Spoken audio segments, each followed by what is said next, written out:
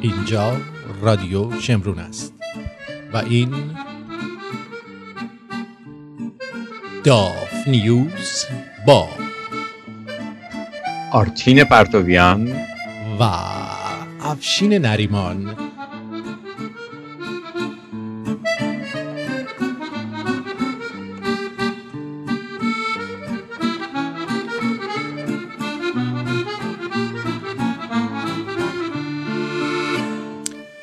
با بهترین درودها از استودیوی رادیو شمرون در نوک برج سی ان تاور. نیفتیه به خزیم نه یه ذره باد میزنه ولی خوب خودمو نگه داشتم. و به آقای افشین خان از کجا؟ از یک جایی در اروپا. در یک جایی در اروپا هستن و هوای میکروفونشون هم زیاده اون جایی که هستن ماشاءالله، ولی باید هواگیری بکنیم بعدن ایشون رو.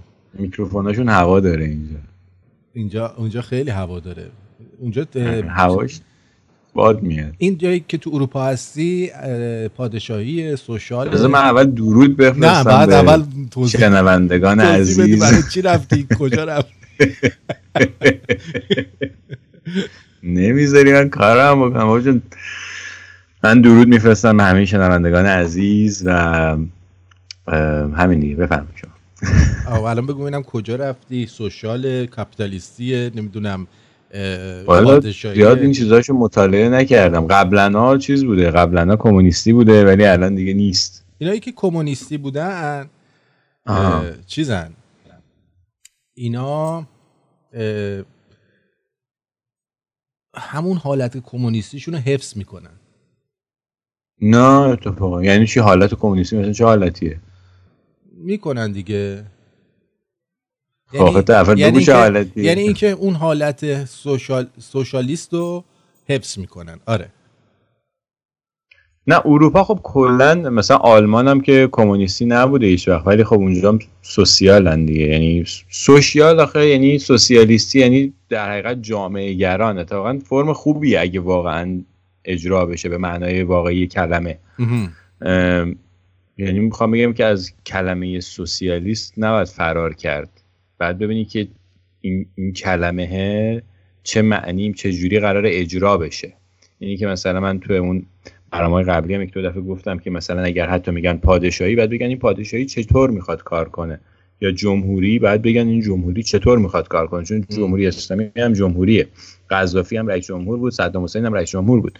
تضمین نمیشه که اگه تو بگی چون جمهوریه پس حکومت خوبتریه، بهتره یا بدتره. این در قضیه سوسیالیستی هم همینطور. مثلا سوئد هم سوسیالیستی پادشاهی هم هست. خیلی مزخرف بود. خیلی مزخرف بود. قشنگ مرده بود. کشور یه حالت مرده داشت. کجا سوئد؟ آره همه جا سیمانی. نه اون به خاطر آب و هواشه. بیرونش خوشگل. توش مثلا هتلی که رفتیم یادت میاد بیرونش چجوری بود؟ توش شبیه مهمونخونه‌های ته ناصر خسرو بود. نگو بابا همه سامان نرد. نه بابا دیگه اون مثلا اوج هنر بود دیگه. آره نه خب هتل چه میدونم حالا دیگه مدلشون اونجوریه. افیشنت درستش میکنن. افیشنت به فارسی چی میشه؟ یعنی مثلا خیلی اقتصادی؟ نه خیلی مثلا آره اقتصادی تقریبا مقتصدانه. آره ببین منظورم به اون نیست. منظورم ببین به هر حال اونا ولی به مردمشون خوب میرسن. یعنی کسایی که تو سوئد زندگی میکنن به لحاظ بنفیتای اون مزایایی که از دولت بهشون میرسه، در حقیقت از اون مالیاتی که پرداخت میکنن بهشون میرسه، مزایای خوبی بهشون میرسه. یا مثلا دیکتاتوری نیست، اینجوری نیستش که آزادی و اینا برقراره اونجا. از این نظر رو من میگم. درسته. این داستان سوسیال و اینا هم همینه. یه جایی سوسیالیست میتونه تبدیل به سوسیالیسم، میتونه تبدیل به دیکتاتوری بشه اگه درست فرم و محتواش تعریف نشه. یه جایی هم نمیتونه مثل آلمان خیلی هم قشنگ کشور کوچولو که همه مساحتش اندازه. من فکر می‌کنم برای کشورهای کوچیک بیشتر کار میکنه تا کشورهای بزرگ. نه به نظر من نه اتفاقا. من فکر میکنم که برای کشور بزرگ هم کار میکنه. بستگی به این داره که میگم چه جوری اجرا بشه، چه جوری قوانینش نوشته بشه. خب دیگه بگو رفیق افشین. جان دیگه بگو رفیق افشین. تاواریش کی بودی تو دیگه؟ از افکار کمونیستی برامون تعریف کن. افکار کمونیستی نیست، رو من برچسب نزنه. نه من منظورم اینه، میگم که ببین هر فرم حکومتی میتونه خیلی بد بشه، میتونه خیلی هم خوب باشه. یعنی هم پادشاهی میتونه خوب باشه، میتونه بد باشه، هم جمهوری میتونه خوب باشه، میتونه بد باشه، هم سوسیالیسم میتونه خوب باشه. همه اینا هم میتونه حالت خوب داشته باشه، هم میتونه حالت بد داشته باشه. به نظر من ما نباید گوله این اسما رو بخوریم. ما باید ببینیم که قانونش چی میگه، قانون اساسیش چطور میخوام بنویسن و فرم، یعنی این حکومت چطور درش قدرت تقسیم میشه و چطور چرخش قدرت چطوری. یعنی حالا قدرت تقسیم میشه، خیلی خب مثلا 3 تا یا 4 تا شعبه اصلی درست میشه توی قدرت، ولی اینی که این چطور آدما انتخاب میشن روی این قدرت قرار میگیرن و چطور اینا تغییر میکنن، این تغییر کردنش هم خیلی مهمه. یعنی اگر قرار بشه حالا رئیس جمهور یا شاه یا هر چیزی یا نخست وزیر، هر چی اسمش بخوای بذاری، رهبر، اگه قرار بشه مادام العمر باشه، خب 100% میشه دیکتاتوری یا مرتبه. بنابراین وقتی که دارن تعریف میکنن باید شما مواظب باشی که این قدرت هم چرخش داشته باشه هم تقسیم بشه درست. به نظر من، یعنی من خودم به این چیزا نگاه میکنم. بله. فکر میکنم توی این کشوری که من هستم پارلمانیه که به هر حال هر کسی که تو پارلمان بیشترین رأی داشته باشه، هر حزبی که بیشترین رأی داشته باشه یا بیشترین صندلی رو داشته باشه تو پارلمان، رئیس پارلمان رو تعیین میکنه که رئیس پارلمان خود به خود میشه نخست وزیر و بعد میره کابینه تشکیل میده و دولت درست میکنه، کشور اداره میکنه. اینجا مثل خیلی کشورهای اروپایی هم فکر کنم همینجوری اداره میشه. ولی این قسمتش به نظر من، خود این قسمتش هم تازه مهم نیست، تقسیمات بعدی قدرت مهمه که چطور حالا از نخست وزیر به پایین چجوری تقسیم میشه قدرت، که من آشنا نیستم به اینجا. نمیدونم که اون قسمتاش چجوری. حالا از لحاظ زندگی مردم نگاه می‌کردی مثل آمریکا که یه لاکچری هستن بود یا همه تقریبا یه سطحن؟ نه، لاکچری هم هستن و یعنی مثلا ماشینای آخرین مدل هم می‌بینی توی شهر، خونه‌ها، آپارتمان‌های آنچنانی هم می‌بینی. حالا شاید مثل آمریکا نیست. آمریکا کشور بزرگی، می‌دونی آمریکا بزرگترین کمپانی‌های دنیا تو آمریکا، یعنی با هیچ جای دیگه دنیا قابل مقایسه نیست واقعا آمریکا. ولی خب اینجا به هر حال کشوری که 20 ساله از کمونیسم در اومده، 30 ساله، سال 90 تا الان نزدیک 30 سال داره میشه که از کمونیسم در اومده و کشور کوچیکیه، صنعت آنچنان گردن کلفتی نداره. مثلا میدونی اینا همه شرطه، واردات صادرات آنچنانی نداره. اینا همه چیزایی که پول میاره توی کشور، اقتصاد کشور رو میتونه بزرگ و کوچیک بکنه. بقیه چیزا هم ربط به اقتصاد داره دیگه همش. آره این ماجرای این کشور اینجوری. ولی مردم، یه چیزی که هست اینه که توی آمریکا خیلی فشار روی مردم به نظر من زیاده. یعنی مردم خیلی بدوشون زیاده برای که به هر حال به اون استانداردهای زندگی که اصلا سقفی نداره برسن و همینجوری استاندارد زندگیشون ببرن بالا و بالا و بالاتر. ولی اینجا یه جورایی میتونم بگم ست شده توی یه چیزایی، برای همین مردم به نظر من اون بدویی که تو آمریکا میکنن کلا تو اروپا نمیبینی مردم اونجوری بدو داشته باشن. یه خورده آرومترن، خب مالیات بیشتری هم پرداخت میکنن، ولی خب یه سری مزایای بیشتری هم نسبت به آمریکا از حکومتشون بهشون میرسه. این کل ماجراش. بله. خب به هر حال کامراد افشین عزیز، من خیلی خوشحالم که با شما هم برنامه شدم. داشتم میگفتم هم بستر شدم، ولی هم بستر نشدیم با هم هنوز. یه بار شدیم که من خورخور کردم. قطع واسه شد، نفهمیدم چی گفتی این قسمت آخرشو بگو. گفتم که خوشحالم از اینکه با تو هم بستر همکار شدم. هم بستر هم شدیم. آره هم بستر نبود، یه ذره فاصله بود بینش. بسترامون یه ذره فاصله داشت بینش، ولی صدای نفساتو میشنیدم. خب بریم سراغ برنامه امروز. بله من خیلی به صدای نفسات عادت کرده بودم. نفسایی تو که صداش قرمونش برم دو تا اتاق مردرم میرم. خب چی گفته اینجا این دوستان؟ لطفا یه برنامه چیکار کنیم بذار ببینم. لطفا یه لطفاً به برنامه تفسیر خبر با یه تفسیر خبر با دکترم بذار. اون تو برنامه خودمون میتونیم با هم تفسیر کنیم، احتیاج نداره. خب بریم سراغ شما. چه خبر؟ شما که اپوزیت نداری، حداقل اینجا حرفاتو بزن. امروز اپوزیت نداری، فردا دیگه. آره من اپوزیت البته هنوز امید دارم شاید بتونم از امشب تا فردا یه چیزی درست بکنم، نمیدونم، ولی تا الان هیچی درست نکردم، یعنی یه صفحه بیشتر ننوشتم. آره حالا شاید یه دفعه بعد از برنامه نشستم نوشتم، نمیدونم. بله خب بعد عرضم به خدمت شما که ایران الان یعنی اصلا نمیشه ما راجع به چیز دیگه حرف بزنیم غیر از سیل و اتفاقایی که راجع به این سیل داره میفته برای مردم.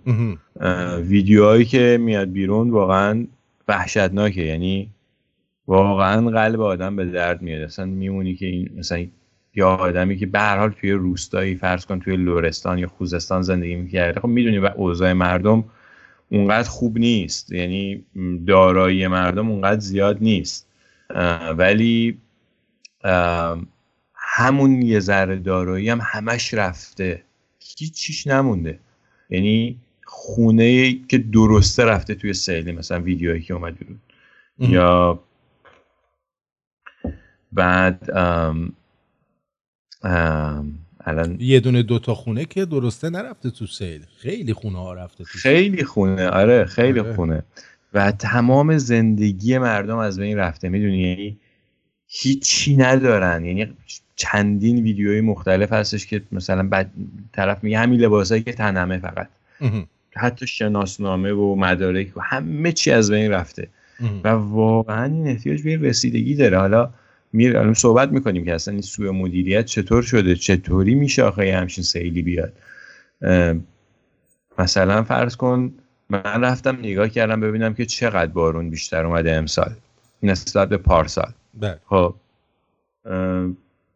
البته اینا کار کارشناسی میخواد، الان منم متخصص این کار نیستم بتونم نظر قطعی بدم راجع بهش، ولی همینجوری یه سواله برای من که آخه مگه چقدر بارون بیشتر اومده که این همه رودخونه، مثلا فرض کن رودخونه ای که مثلا 5 متر یا 10 متر عرضش بوده یه دفعه شده 500 متر. یعنی اصلا پهنای آبی که میره یه دونه روستا رو درسته میخوره. این به نظر من خیلی غیر طبیعیه. یعنی نمیدونم، چیزی یه بگم. عامل دیگه اینجا دسترس داخل این دخالت داشته. 100% همینطوری که تو میگی، ولی من بذار یه چیزی بگم. ما در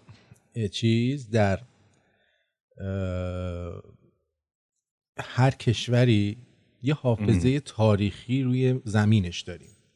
دقیقاً متوجه چی میگم؟ دقیقاً که بالاخره چیز نشد.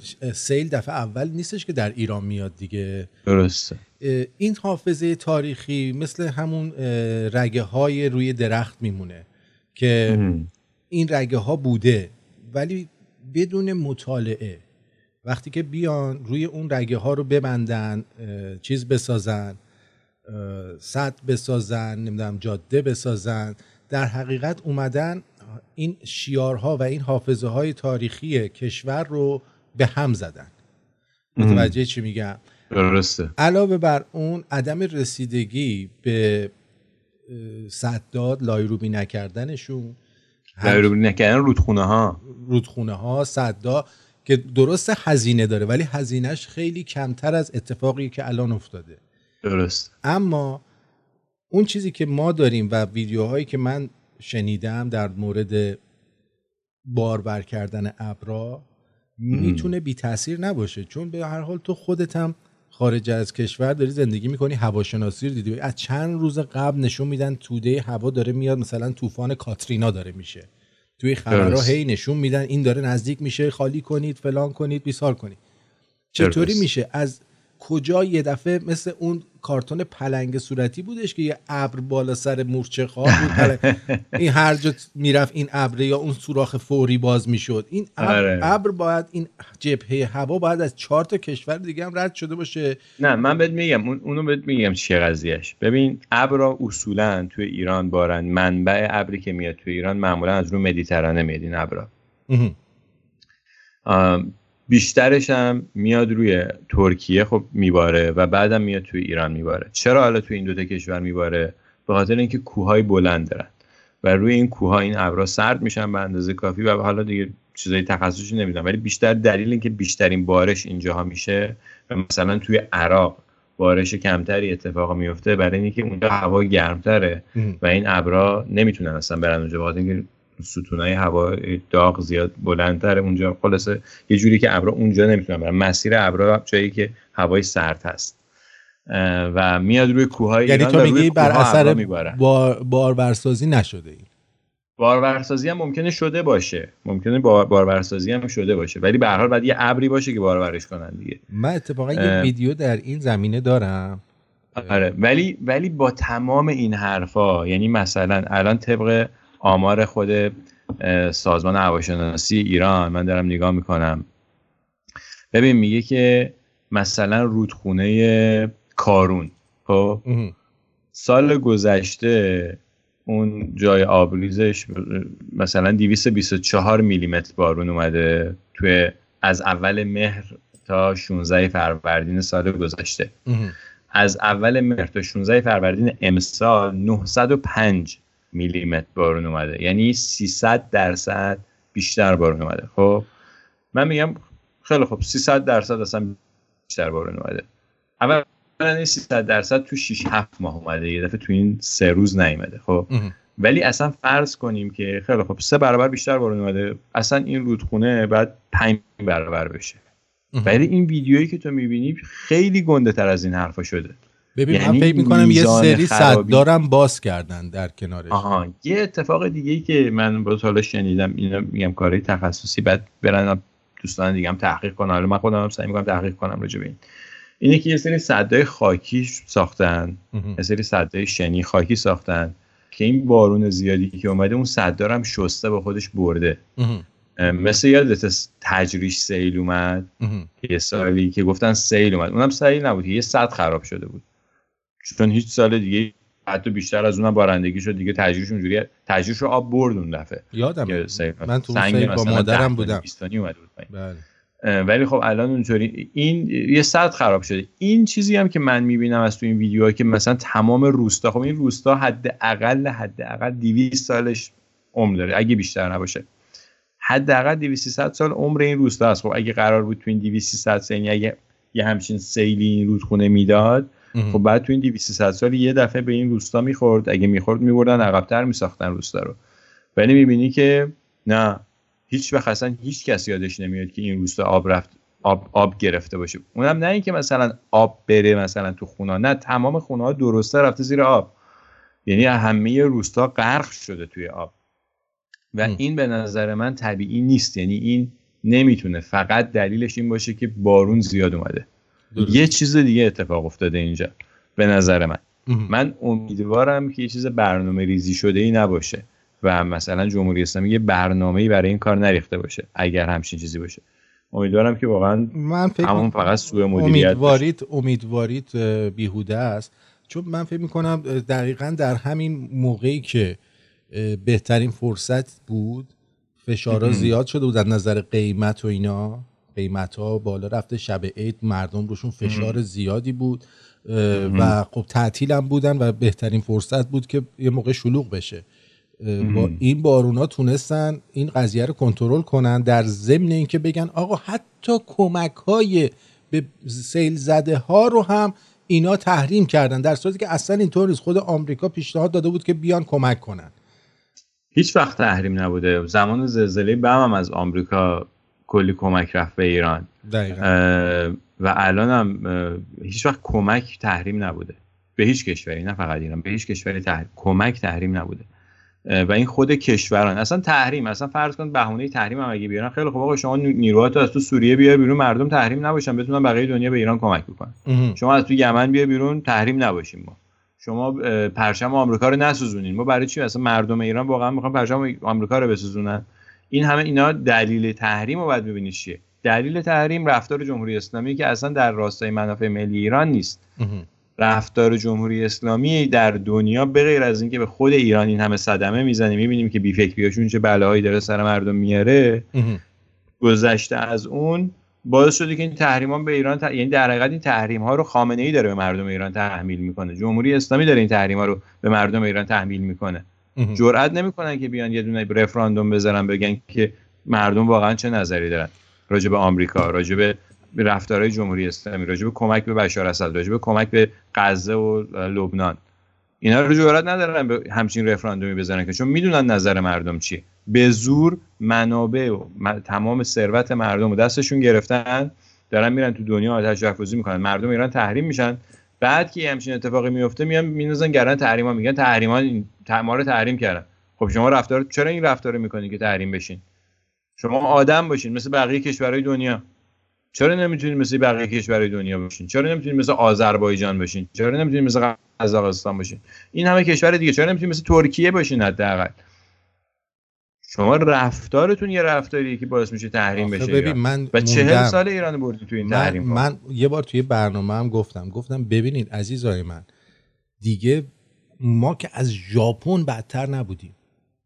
نه 2 تا بمب اتم اونجا ترکوندن، 2 تا شهر رو با شهرشون اصلا کامل صاف خاک یکسان کردن. خب بعد حالا ببخشید میبینی کلمه یه کوچولو بگم، فقط اون بمب اتم نبود که توکیو رو که پایتختش بود با خاک یکسان کرده بودن، انقدر بمب ریخته بودن تو توکیو. یعنی اون 2 تا شهر ناکازاکی و هیروشیما رو مخصوصا توش هیچ بمبارونی نکردن آمریکایی‌ها، برای اینکه می‌خواستن این بمب اتم‌ها رو روش آزمایش بکنن. متوجهی؟ درسته. اینا رو بعداً چیزایی که در اومد معلوم شد دیگه. اصلا هیچ بمبی اونجا، ولی مثلا شهرهای دیگه رو داغون کرده بودن. یعنی درست میگی کاملا. من یه چیزی میخوام بگم، اگه قرار به آتش زدن باشه، هیچ کی به اندازه ژاپنیا نباید آتش بزنه پرچم آمریکا رو. خب یا مرگ بر آمریکا بگن هوچی نه آمریکا، اینو داد بزنن هی بگن. ژاپنی نبود شده. دیدی آمریکا این مثلا این. ولی با ما چی کار کردن آقا؟ اومدن مثلا ما رو چپاول کردن. خب همه کشورها دنبال منافع خودشون هستن. درسته. لانه جاسوسی داشتن، همه کشورها تو سفارتخونه هاشون 1000 تا غلط دیگه هم میکنن. یه چیزی هست به نام چی میگن بهش، هوملند سکیوریتی. اینا مجبورن ببینن کشورهای دیگه دارن چیکار میکنن که بتونن برنامه ریزی کنن و سیاستاشون رو در اون قبال اونا چیز بکنن، انجام بدن دیگه. تو خود همین آخوندا ادعا دارن سربازای گمنام دارن و نمیدونم اطلاعات از اینجا میارن و از اونجا میارن و این کارو میکنن و اون کارو میکنن. بعد اون وقت یه کامیون اسناد از تو کشور اسرائیل برمیداره میبره اونجا. من نمیدونم این سربازای گمنام کجا هن در اون لحظه ها، دنبال چی هستن؟ حالا در تایید حرفت بگم اصلا تو آلمان چند سال پیش ثابت شد دیگه که اومدن رسانه‌ای شد اصلا این مسئله که داشتن از سفارت آمریکا شنود گذاشته بودن حرفای خود مرکل و خود صدر اعظم آلمان گوش می‌کردن دقیقاً صحبتش چیزش. ولی خب روابطشون برقرار، روابط دیپلماتیک دارن با هم دیگه، یا بقیه کشورهای اروپایی یا همه کشورهای دنیا. ولی آخوندا خودشون دست نشانده همون کمپانی‌های آمریکایی هستن برای اینکه ایران رو ببرن تو همین جایی که الان می‌بینی. به نظر من اینه. حالا این یه روزی شاید این تئوری من ثابت بشه. تئوری من تنها نیست البته. اگه برید هر کسی بره تاریخو بیشتر بخونه، عمیق‌تر بخونه، بدون اینکه به رسانه‌ها گوش بده، فقط خود تاریخو بخونه و ببینه، بشنوه، ممکنه به همین نتیجه‌گیری برسه. من این نتیجه‌گیریم بر اساس اون چیزایی که رفتم یاد گرفتم و خوندم. به نظر من آخوندا خودشون دست نشانده همین یه بخشی از سیاستمدارای آمریکا بودن. حالا یه اتفاقی توی آمریکا، برای همینم همیشه اونا هم آمریکایی‌ها کمکشون کردن اینا رو. یعنی وسط جنگ ایران و عراق زمانی که میان تمام فرمانده‌های جنگی میان به خمینی میگن که ما دیگه هواپیمامون نمیتونه بپره تا چند روز دیگه، سال 1360. خب بعد خمینی میگه خدا میرسونه. اینا رو خود خامنه‌ای داره میگه، من توی که برنامه‌ام گذاشتم. خدا که موشک فینیکس نمیرسونه که، یا قطعات F14 و F4 نمیرسونه. و اینا بعدا معلوم شد که خود آمریکایی‌ها این قطعات رو میدادن به آخونده، ولی به چه اندازه‌ای میدادن؟ به اندازه‌ای که جمهوری اسلامی سقوط نکنه ولی جنگ ادامه پیدا بکنه. یعنی نه پیروز بشن به عراق نه شکست بخورن، همینجوری یه جنگ فرسایشی ادامه پیدا بکنه. 8 سال ادامه پیدا کرد و دقیقاً هم آمریکایی‌ها میدونستن که این جنگ اینجوری پیدا میشه و تمام این دشمنی و اینا به نظر من یه جنگ زرگری بوده تا الان. این چیزی که واقعاً جنگ واقعی تو همین 2 سال گذشته اتفاق افتاده. من چیزی که میخوام بگم، سوالم اینه، شما میگی که اینا دست نشانده کمپانی‌های آمریکا هستن، کدوم کمپانی‌ها و چه سودی برای این کمپانی‌ها داره؟ ببین کمپانی‌های، به نظر من الان این نظر منه ها، من فکر میکنم که دنیا به وسیله کمپانیایی که انرژی تولید میکنن و انرژی رو کنترل میکنن در دنیا و سیستم مالی یعنی بانک ها رو کنترل میکنن و فاسدترین بخش دنیا، کل اقتصاد دنیا همین بانک ها، که حالا اون شاید توی برنامه مجزا راجبش صحبت کنیم که چرا اینا از همه جا فاسدترن. به هر حال اینا توی 100 و خورده سال گذشته، مثلا تو 115 سال گذشته تونستن کنترل کل دنیا رو به دست بگیرن. یعنی به تمام سیستم‌های سیاسی کشورهای قدرتمند دنیا هم نفوذ کردن، دانشگاه‌های بزرگ دنیا رو در اختیار گرفتن، همش هم با پول اتفاق افتاده دیگه. و حالا اینکه چرا مثلا ایران چه مزیتی داشته این کارشون. ببین زمانی که انقلاب سال همون 1979 که تو ایران انقلاب شد، حدود 1 سال قبلش یا ببخشید 3-4 سال قبلش اوپک درست شد که اوپک زمانی که یعنی شاه تونست توی این اوپک بیاد قیمت نفت رو تغییر بده، یعنی بیاد بقیه کشورهای نفتی دیگه یه جوری به توافقی برسن که بتونن قیمت نفت رو بالا پایین بکنن. یعنی کنترل قیمت نفت افتاد، یعنی از دست اون کمپانیای نفتی خارج شد. قبلا دست اونا بود، از دست اونا خارج شد و این خیلی چیز مهمیه.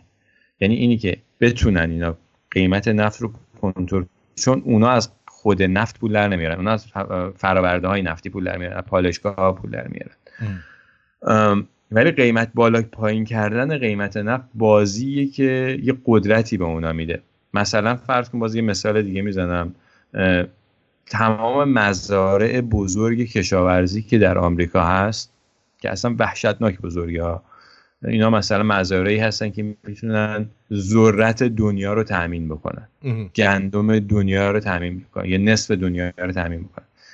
اینا باز در اختیار همون کمپانی هستن و این ممکنه که بهره اقتصادی نداشته باشه آنچنان براشون.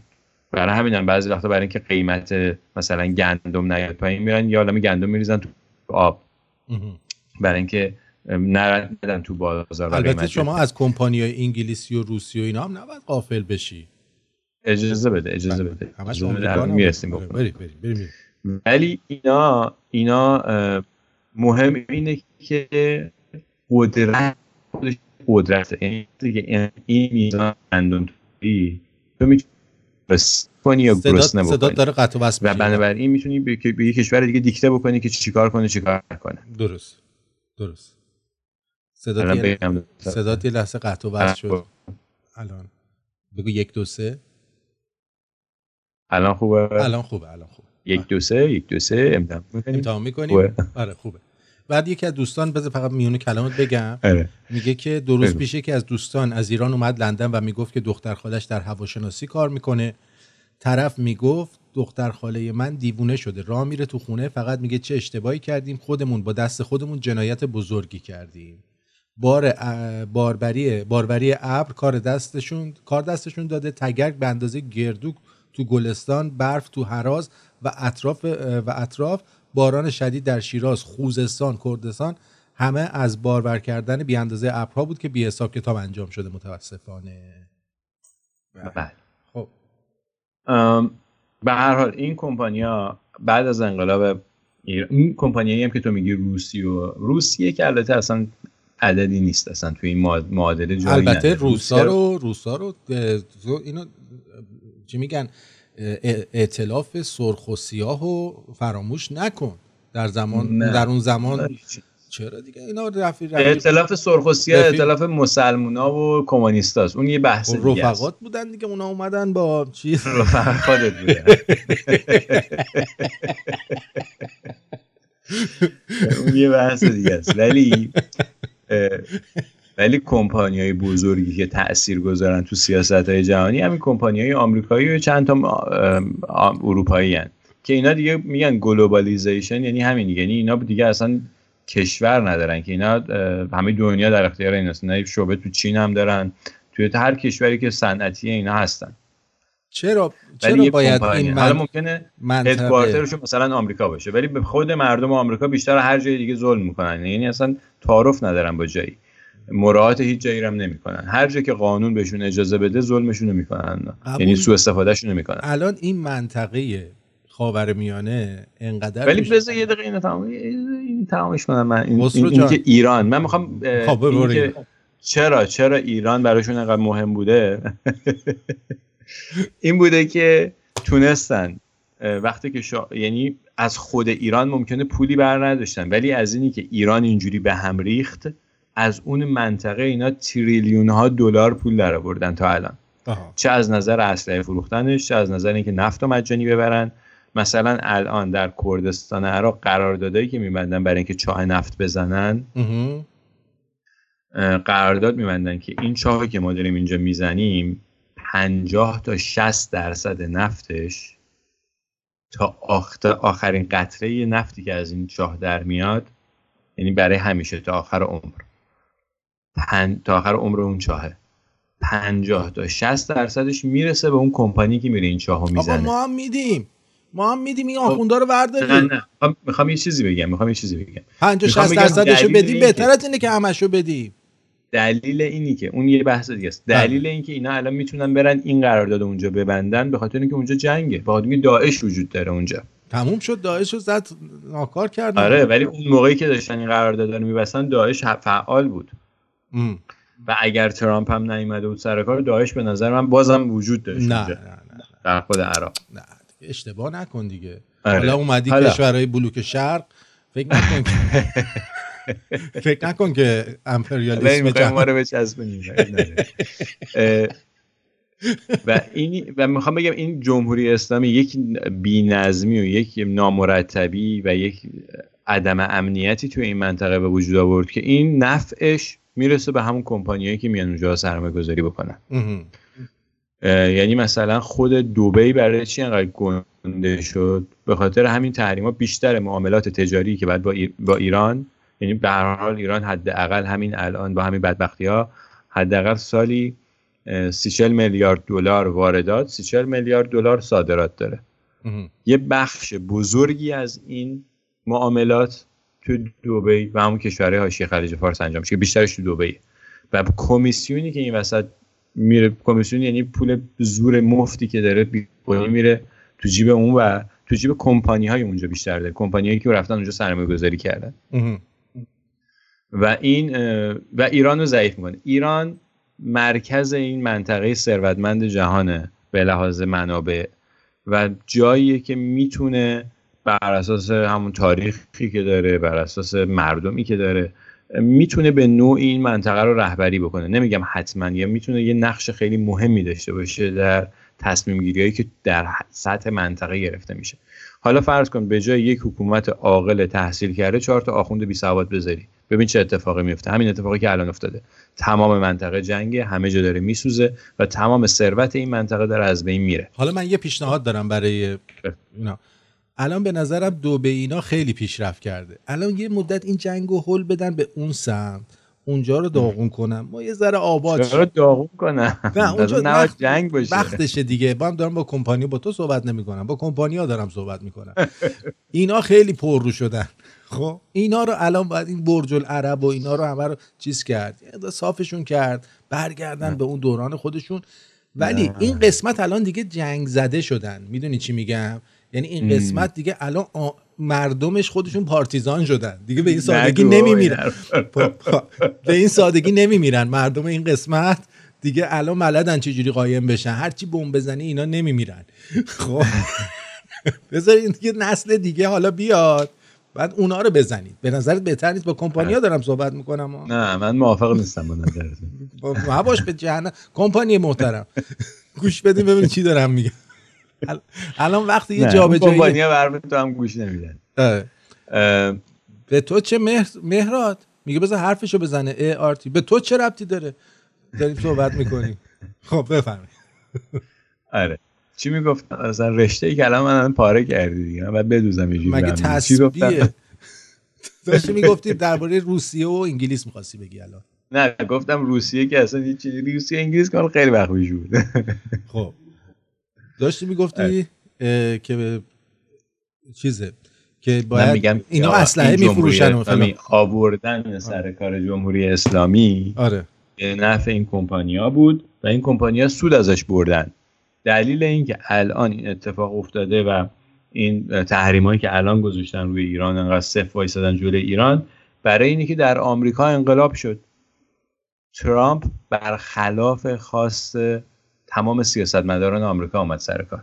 هیچ کس از این برای همینم از قبل از اینکه سر کار بیاد تا الان تمام میدیای آمریکا با قدرت داره ترامپو میکوبه.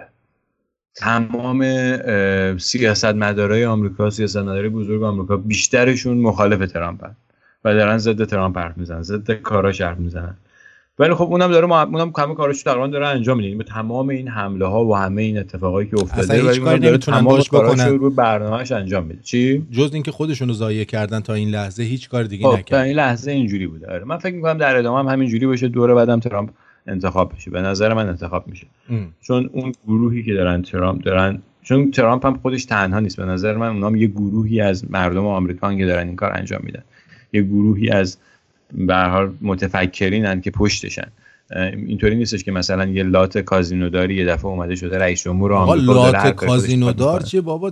تحصیل کرده دانشگاه بوستون یونیورسیتی. چیزی که دارن راجبش میگن اینه دیگه. اینو دارن میگن. میگن اونا میگن آخه بنده خدا میگن آسونه که آدم رئیس جمهور بشه. ببینید شما یه چیزی رو در نظر بگیرید. بذارید من یه چیزی رو روشن بکنم براتون. این رئیس جمهور شدن آمریکا کلا شغل کثیفیه. شما حساب بکن 400,000 دلار حقوق اینه، صدها میلیون دلار خرج میکنن که واسه که سالی 400,000 دلار بگیرن. با مغز جور در نمیاد. خب تنها کسی که این وسط با پول خودش این کارو کرد و حتی حقوق هم نمیگیره ترامپ. متوجه چیه قضیه چیه؟ یعنی آدمی نبود که اصلا احتیاج داشته باشه این کار انجام بده. مثل میمونه الان حاج حسین سوهانی با برادران بیان بخوان رئیس جمهور بشن. احتیاج نداره. قصد سوهان میفروشه که اصلا احتیاج نداره رئیس جمهور بشه. اگه بشه ما بهش رأی میدیم. برای اینکه اون بیزینسمنه. من میخوام به شما بگم که شما در آمریکا اگه بخوای منیجر مکدونالد هم بشی باید 1-2 نفر تو رو حمایتت بکنن تو همون کمپانی. اگر نمیشی. هر چقدرم که خوب باشی، هر چقدرم که خوب بلد باشی کارت انجام بدی. بنابراین اینی که یه کسی رئیس جمهور آمریکا میشه به این سادگی ها نیست که مثلا همینجوری مردم نفهمیدن رفتن به این رأی. این مدلی ها نیست. خیلی پیچیده تر از این حرفا است. به هر حال چیزی که من می‌خواستم من میگم برگردیم روی خود سل صحبت کنیم. میخوام بگم که یعنی آخوندا این دشمنی که دارن با آمریکا اینم یه جنگ زرگری بوده همیشه. برای اینکه این تحریما رو در حقیقت آخوندا به مردم ایران تحمیل کردن. ولی حالا برای اینکه چیز نباشه، برای اسلامی این تحریما رو به مردم ایران تحمیل کرده. اگرم به خاطر نقص و چی میگم برای اینکه یه بار دیگه من بگیرمت و چون صدات خیلی ضعیفه یه موزیک بشنویم من تو رو دوباره بگیرمت. آره یه موزیک بشنویم تو دوباره بگیرمت.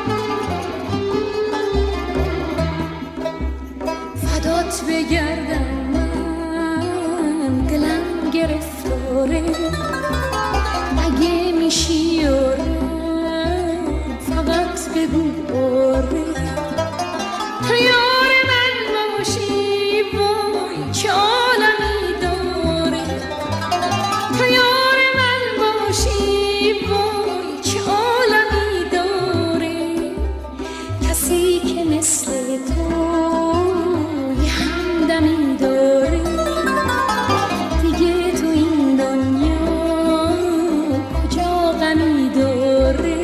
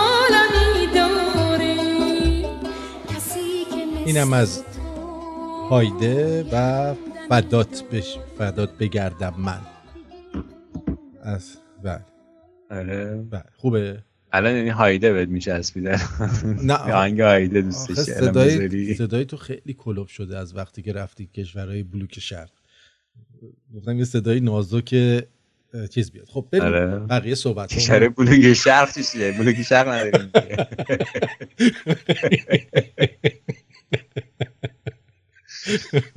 آره صدای تو هم قطع میشه ولی یه فرق بزرگی که اینجا هست یعنی قشنگ میفهمی که آمریکا یکی از پیشرفته ترین کشورهای دنیا است وقتی میای اینجا میفهمی که چقدر تکنولوژی فرق داره. الان من تصویر تو رو میدونی شبیه چی میبینم؟ اون موبایل تو همین سرعت اینترنت نمود میکنه. اون موبایلا که تازه اومده بود عکس میگرفتیم اون موبایلا که تازه اومده بود عکس میگرفتیم چقدر خوشحال میشدیم یادت میاد؟ الان تصویر تو در اون کیفیت داره برای من میاد یعنی قشنگ مشخصه تو از یک کشور بلوک شرق کمونیستی تاواریش داری با من در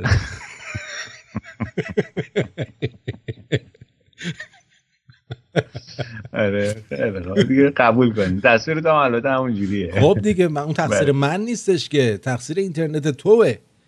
تصویرامون مثل که من احساس میکنم دارم قسمت حوادث خبر رو نگاه میکنم ای چشات شطرنجی میشه. آره چیکار کردی عمو جان؟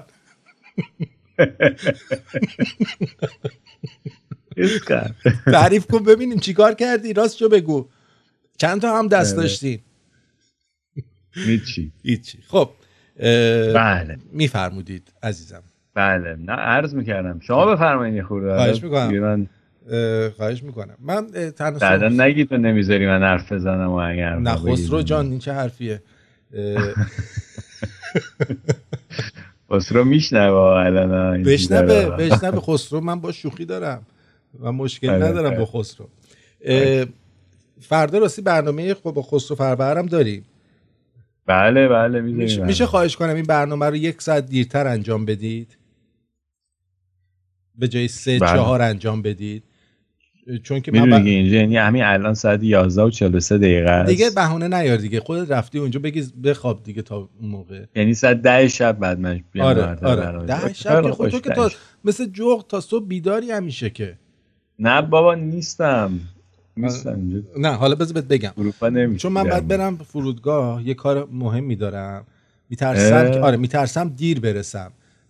عجیجم داره نه یه عجیجم دیگه است. یه عجیجم دیگه است با یه نخود کوچولو داره میاد عجیجم دیگه. آره خلاصه این اگر که زود رسیدم که همون سر ساعت برگزار میکنیم، اگر نه شنوندگان در جریان باشید ممکنه از 3 گذشت بدونید با 1 ساعت. نه دیگه از همین الان بگو دیگه اگه میخوای. بس اگه میشه آره باشه به خسرو هم بگو 1 ساعت دیرتر میشه اگه ممکنه. شما کارگردان هنری برنامه هستی خودتون بگو. نمیخوام چون شما با هم برنامه دارین، من که اینجا نخودی ام. نه شما کارگردان از بازی چرخونین. شما بازی چرخونه باشه من میگم بهشون. عرضم به حضور انبرتون که غیر از این قضیه که اتفاق افتاده، میدونید که در خبرها بود که نفت ایران تقریبا فروشش به 0 رسیده که بله. که این نشون میده که چقدر این تحریما نسبت به تحریم‌های قبلی جدی‌تره. از اون طرف قیمت مواد غذایی از جمله پیاز، میدونی چی الان پیاز رو با کارت ملی تو چلو کبابی بهت میدن به عنوان یه سیخ کوبیده که میگی اگه کوبیده اضافه بگی یه پیاز مش میزنن میذارن جلوت. متوجه شدی؟ آره من شنیدم که میگن که وقتی که پیاز قیمتش اینجوری شده اگه دهنت بو پیاز بده نشان چیز لاکچریه این. آره من یه دوستی داشتم متمول بودنته. یه دوستی داشتم که چیز بود، این پدرش کوبیده های زیادی پرپیازی میزد. خب بعد هم بچه اندیشه هم بود. یه دفعه یه وانت پیکان داشت، ما رو میخواستش ببره بیرون، کوبیده هم زده بود. آقا ما کیوان بدجنس به من گفت بشین وسط. آقا ما نشستیم وسط، دیدیم باباش اینجوری میکنه، نگو داره آروغای عمقی میزنه.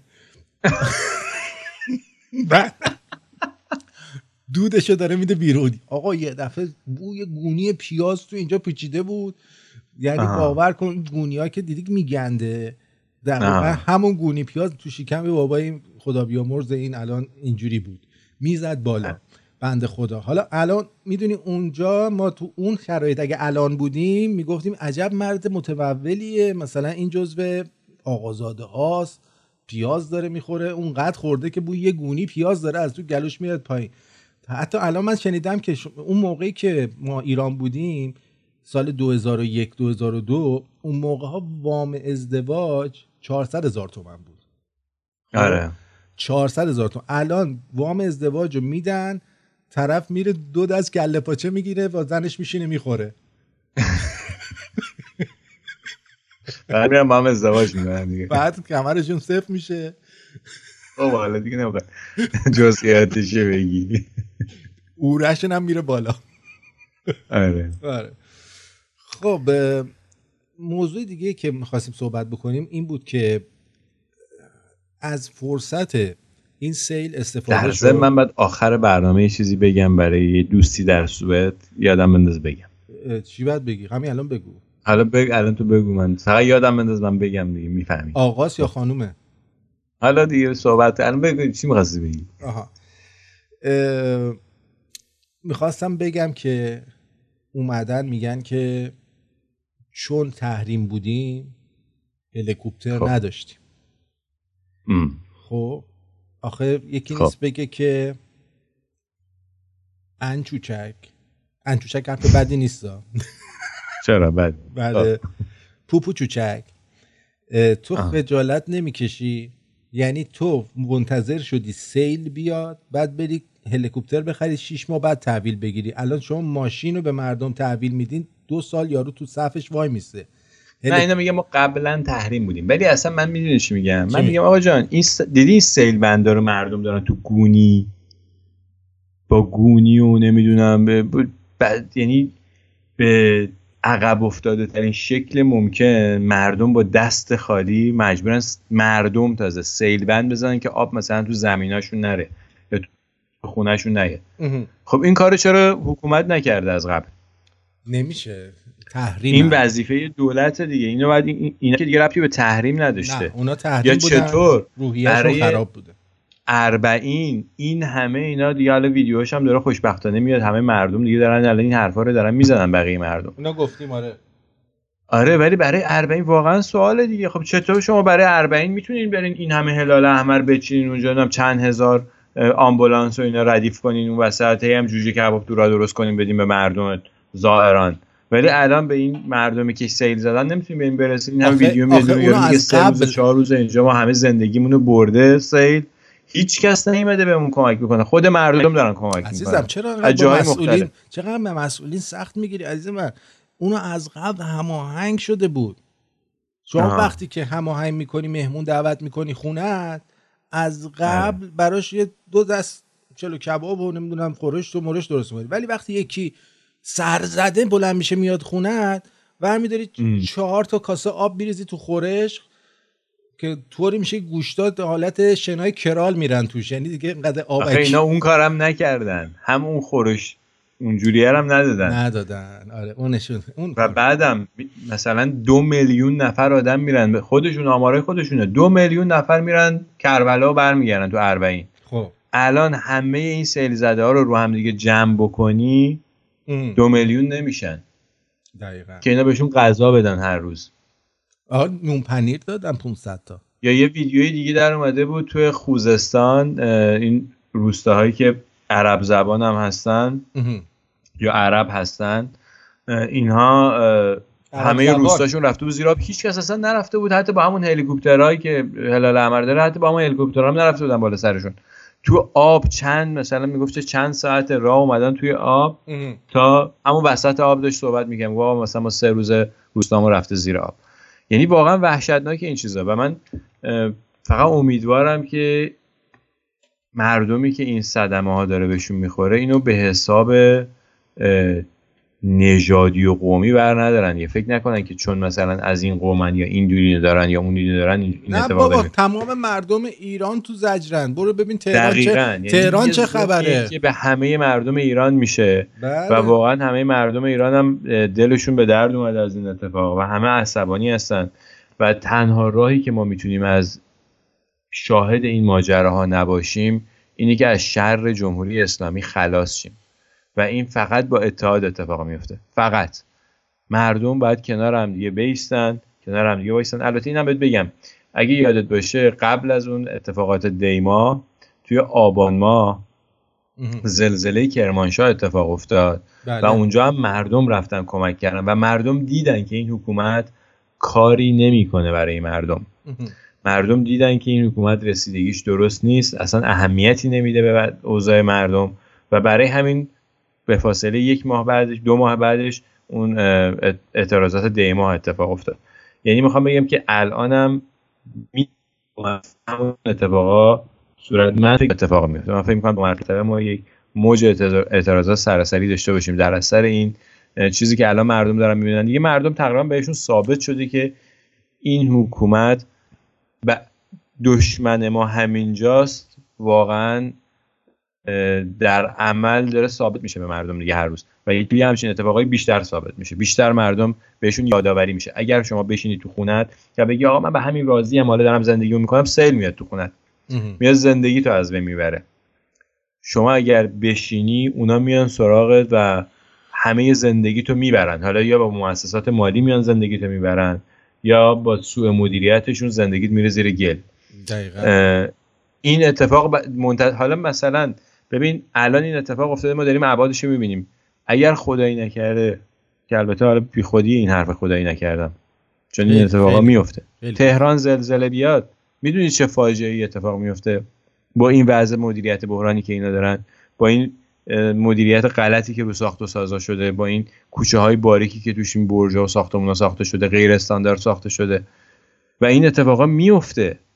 یعنی فکر نکنین که نمیفته، این اتفاقا میفته. یعنی تهران 100% زلزله میاد، اگه امروز نمیاد 10 سال دیگه میاد، 20 سال دیگه میاد، 5 سال دیگه میاد، ممکنه بیاد، هر آن ممکنه این اتفاق بیفته و اگه بیفته واقعا یه فاجعه ملی از این هم بدتر میشه و خیلی جاهای دیگه این سدایی که اینا ساختن ممکنه بشکنه وضعیتش، به خاطر اینکه اینا هیچ کاری رو درست انجام نمیدن. از بس یه ویدیویی اومده بود بیرون که نشون میداد یه پلی خراب شده، میگفت این پلو 2 سال ساختن. نمیدونم دیدی نه اون ویدیو رو؟ یه پلیه میگه خب عزیز من اون پل 2 ساله خراب میشه دیگه، اون بچه است هنوز، بعد 20 سال بگذره رشد کنه قوی شه. اون اونو درست. یا مثلا باز یه نفر دیگه تو کامنت های برنامه خودم نوشته بود که یه بخشی از جاده چالوس مثلا این دیوارهاش رانش کرده زمین و ریخته و اون مثلا دیوار بتونی که بعد توش آرماتور باشه هیچ آرماتوری توش نیست، یعنی میله گردی که بعد چقدر مثلا پول اون میله گرد بوده، ولی اینا دل دزدن، یعنی از کوچکترین چیزا میدزدن و سیستم دوست پروره، دلال پرور و دوست پرور. برای همین اقتصادش اقتصاد دلالیه، هیچ چیزی به قیمت واقعیش به دست مردم نمیرسه، همیشه همه چی گرونتر از قیمت‌ها به دست مردم میرسه و از اون طرف هم هیچ چیزی درست انجام نمیشه. جاده میسازن ظرف 2-3 سال چاله چوله داره، کج و کول است. پل میسازن یه سیل الکی میاد خرابش میکنه. تمام سیلای سالهای قبل هم همینجوری بود، همیشه خرابی داشت، پل خراب میشد، جاده خراب میشد. الان که حالا بیشتر خراب شده. واقعا هیچ چاره‌ای نیست جز رها شدن از دست جمهوری اسلامی، چون جز کم کردن شر جمهوری اسلامی از ایران هیچ جور دیگه این مشکلات مردم حل نمیشه. در زمینه اون آرماتور هم که گفتی، این احتمالاً بچهش ناقص بوده، یعنی 5 ماهه به دنیا اومده، استخون بندیش کامل نشده. سیاه نمایی نکن دولتو. اینا ببین اینا میزان وقتی که یه کاری انجام میدن مثلا سفید نمایی، تو الان داری سفید نمایی میکنی. اینا زحمت میکشن. آخه به من گفتن دیگه فوش نده انقدر، یه جوری بگو که خوب باشه، سیاه نمایی نکنید خواهش میکنم. اینا زحمت میکشن واقعا. کی بهت گفته فوش نده؟ چند نفر گفتن دیگه فوش نده انقدر. من گفتم میشه الان که فکر میکنم میبینم اینا خب بچه ناقص وقتی به دنیا میاد، اینا وقتی زور میزنن اینو میزان، خب چی کار کنن؟ این وظیفه مردمه که به اون پل برسن، شیرش بدن، نونش بدن، آبش بدن، که بعد 2 سال این خراب نشه. آفرین، جون بگیره، استخون بندیش تکمیل بشه. این خیلی مهمه. حالا بگو با اون دوست سوئدی چی کار داشتی؟ الان وقت شده؟ آره دیگه وقتشه دیگه. آره دوست مشترکمون اتفاقا. آره اون پادکسته بود با هم داشتیم، 4 نفر دور میز نشستیم. آها خب یکی از اعضای همون میزه. به به به به. خب به من گفتش که برام بگو عجیجم میخواست بگی عجب آدم چیزی هستی تو. پس آقا تکلیف رو روشن کن. به خانم عفی. آره ما هم بهش میگیم عجیجم. تکلیف رو روشن کن. آقا پادکست داری، چیز داری، اپوزیت داری یا نداری؟ نمیدونم، ندارم احتمالا. شما نداشته در نظر بگیر دیگه آقا جان. نداری اپوزیت همینی که الان اجرا کردی نداری دیگه. نه این داف نیوزه. دارم میگم کلا الان همین که الان اجرا کردی رو تقریبا چیز بکن دیگه. چیزت چطوره؟ اینجا چطوره؟ الان بهتر شدی؟ دندونم آره بهتر شده. قراره برم بکشم دندونم. بخاطر همین نشد دیگه. من 2 تا کشیدم اینجا کشیدم. انقدر سخته. من غذا که میخوام بخورم میریزم تو این خردکنا، مثلا کباب و برنجو میریزم تو این میکسرها، میزنم پودر میشه، اینجا توف میزنم، میگم نه جان بره پایین، دیگه نمیجوام دیگه دندون. به اینجا رسیدی. قربونت برم. خیلی خیلی ازت سپاسگزارم. یا آهنگ تولد مبارک بذار الان آخر برنامه. تولد چقدر دیر میگی تولد. هر کدوم سلیقه خود. تولد مبارک. چشم. مرسی. البته درخواستی بود. خیلی ممنون از بله. بریم تولد مبارک کیو بذارم؟ فقط تو بگو.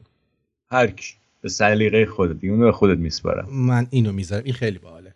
خیلی از اپوزیت حمایت کنید، از رادیو شمرون حمایت کنید، یعنی از رسانه‌های مردمی حمایت کنید. کلا هر کسی دیدین که مردمیه ازش حمایت کنید. دقیقاً. هر کسی که دیدین که خودش داره یه کاری انجام میده، به هیچ جایی وصل نیست، متصل نیست، حمایت کنید. دقیقاً ازش حمایت کنید. پس چرا نمیخونه؟ بخون ببینم. چرا؟ خب یکی دیگه شو بذار. نه واسه ببینم چرا نمیخونه. بعد بخونه. بخون. داره میخونه ولی نمیخونه. صبر کن. این چی؟ تکنیکال پرابلم داری؟ تکنیکال پرابلم شدید دارم. اول یه صدایی ازش اومد. خب از این ور میذارم. اب نداره. یعنی واقعا این الان تولد رو نمیخواد بکنیم. از هر ور میشه. بذار صبر کن. یه دقیقه چیز بکنیم. یه ذره حرف بزن. در مورد حمایت از من بیشتر بگو. من حرف کنم. من توصیه میکنم از رادیو شمرون بیشتر حمایت کنیم. مرسی. قربونت برم. بیشتر. آره. همینجوری چلو کبابا رو مهمونش کنین. آفرین. میتونیم بیشتر چلو کباب مهمونش کنین. دیگه چی داری؟ آپشنای دیگه چیه غیر از چلو کباب؟ آبجو داریم، چلو کباب داریم.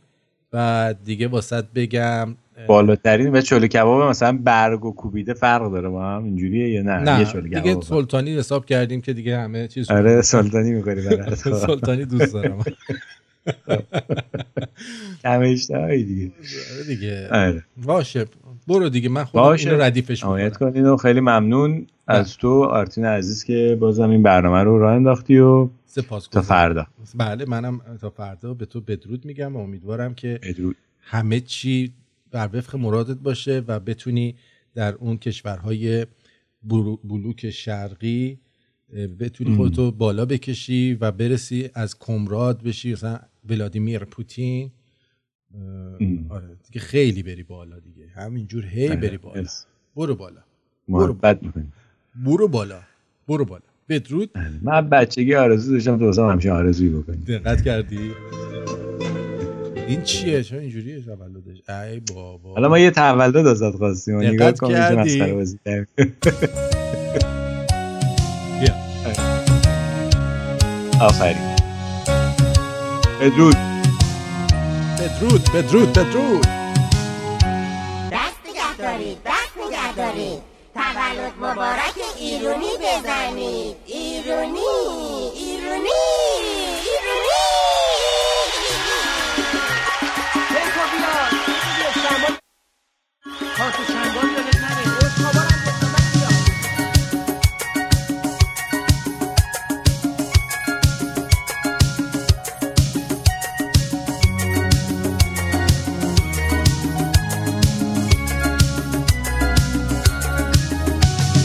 تولدت مثال گل مبارک. همگی بگین تولدت مبارک. دست بزنید شادی کنین بخونین. بهش بگین تولدت مبارک. کنار اون بمونین تا خود صبح بخونین. با هم دیگه شمع‌ها رو روشن کنین.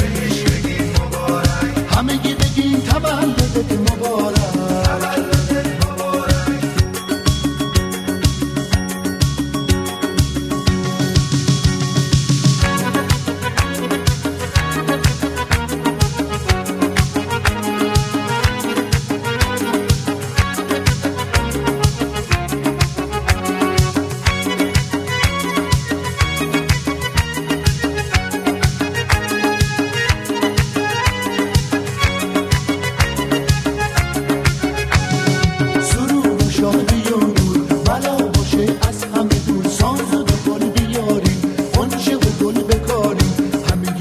مبارک.